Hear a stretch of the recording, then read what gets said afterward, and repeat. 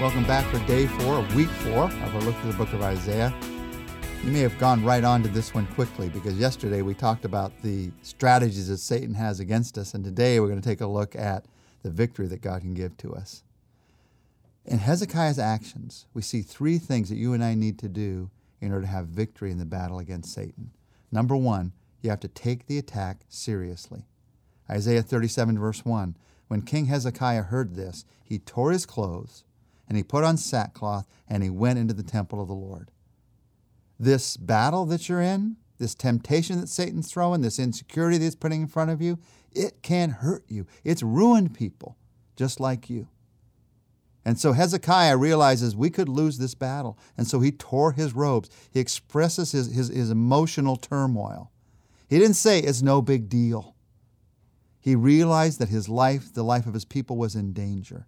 And your spiritual life is in danger. Satan's like a roaring lion. You have to take a lion seriously. Satan can destroy your witness. He can mutilate your hope. He can steal your confidence. As a Christian, your ultimate victory may be assured in heaven. But these attacks can take you to a place of losing every day of your life in the daily battle. And so Hezekiah takes it seriously. He puts on sackcloth. He humbles himself. Here's a king wearing sackcloth. That's humility. Personal humility precedes God's victories. Hezekiah was a great leader who could delegate many of his responsibilities. One thing you cannot delegate, no matter how great a leader you are, you cannot delegate humility. Someone else can't be humble for you. That would be pride. So in order to have victory, you have to take it seriously and approach it with humility. Not, hey, I got this one. I've defeated this one before. No, I need you, God. I need you as desperately as I always have. And then Hezekiah does a third thing here. He goes into the temple as he takes it seriously. He seeks out the presence of the Lord.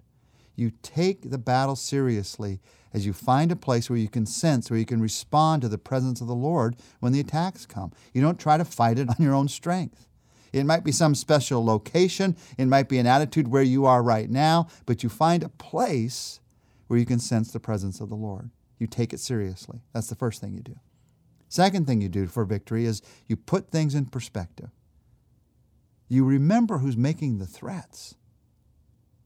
In Isaiah 37, 5-7, when King Hezekiah's officials came to Isaiah, Isaiah said to them, "Tell your master, this is what the Lord says. Do not be afraid of what you've heard. Those words with which the underlings of the king of Assyria have blasphemed me.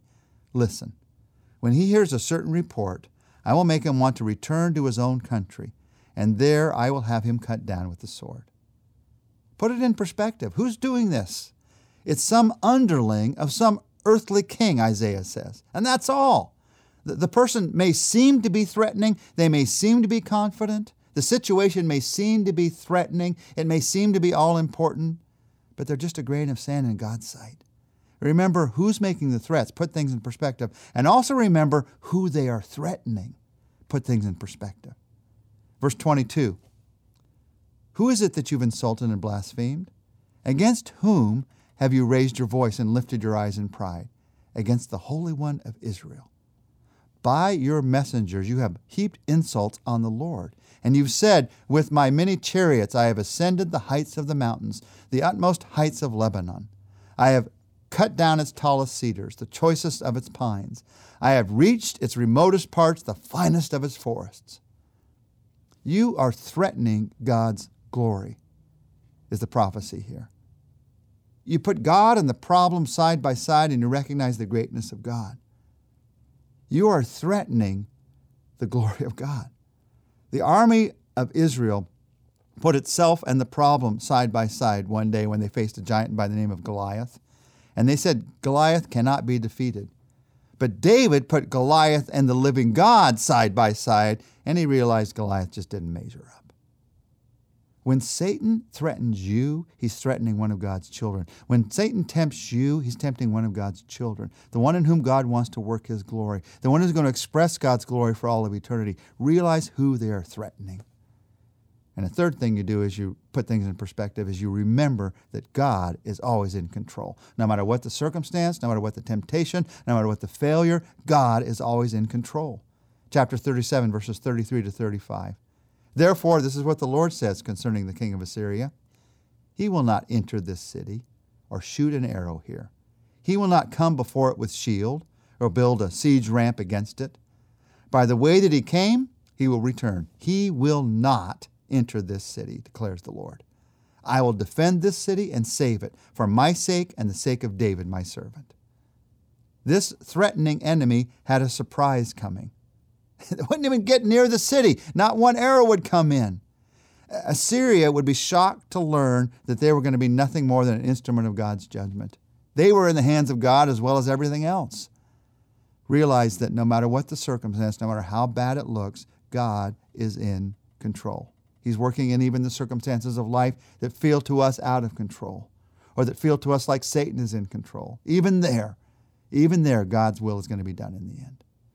So you want to have victory? You take it seriously. You get God's perspective. And number 3, you pray for victory. You pray for victory. Listen in Isaiah 37, 14 to 20, to what Hezekiah did when he received the letter that was threatening his country with destruction. Hezekiah received the letter, verse 14, from the messengers, and he read it. And then he went up to the temple of the Lord, and he spread it out before the Lord. And Hezekiah prayed to the Lord, Lord Almighty, the God of Israel, enthroned between the cherubim, you alone are God over all the kingdoms of the earth. You have made heaven and earth. Give ear, Lord, and hear. Open your eyes, Lord, and see. Listen to all the words Sennacherib has sent to ridicule the living God. It is true, Lord, that the Assyrian kings have laid waste all these people and their lands. They have thrown their gods into the fire and destroyed them, for they were not gods, but only wood and stone, fashioned by human hands. Now, Lord our God, deliver us from his hand, so that all the kingdoms of the earth may know that you, Lord, are the only God. Hezekiah prays for victory. And I love the picture here. He goes up in verse 14, he takes this letter and he spreads it out before the Lord. Spread it out before the Lord. What a beautiful expression of how to pray when you're under attack. Just go to God and spread it all out before him. Sit down and have a talk with God. Talk to him about the details, about your feelings, about your fears. Spread it out, the problem before the Lord. And then praise God for his greatness. Realize that he is greater than everything you've just spread out. And then pray that he will be glorified. God, in this circumstance, you're going to be glorified because in the end, this story is about your glory. Now, does God answer this kind of prayer? You better believe he does. A prayer for victory that's based on his word? Of course he does. So listen to what happens. Isaiah 37, verses 36 to 38. Then the angel of the Lord went out and put to death 185,000 in the Assyrian camp. When the people got up the next morning, there were all the dead bodies. So Sennacherib, king of Assyria, broke camp and withdrew. He returned to Nineveh and he stayed there. One day, while he was worshiping in the temple of his god Nisroch, his sons Adrammelech and Sharezer killed him with the sword, and they escaped to the land of Ararat. And Esarhad and his son succeeded him as the king. So here is this one who seems so much in power, he's not going to live much longer. Hezekiah is going to outlive him. When it comes to prayer, when you pray for God's glory is going to be done. Now, it may not be done when you want it and the timing that you think. It may not be done as you want it in the way that you think. But in the end, God's glory is going to be done. When you look at your life, the battles, at what point in your life have you been experiencing defeat lately? Maybe following after temptations rather than resisting Satan and seeing those temptations defeated. Maybe allowing your emotions to control your decisions and directions rather than looking to God's word.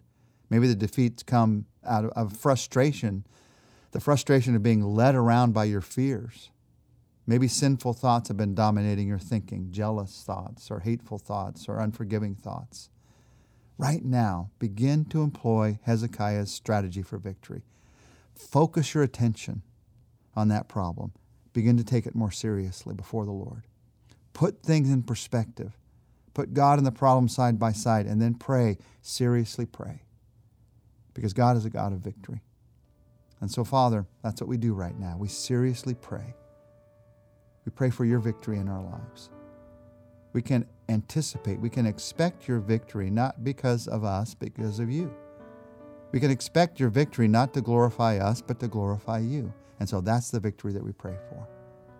Help us to live by faith and not by sight. Help us to live in victory and not in defeat.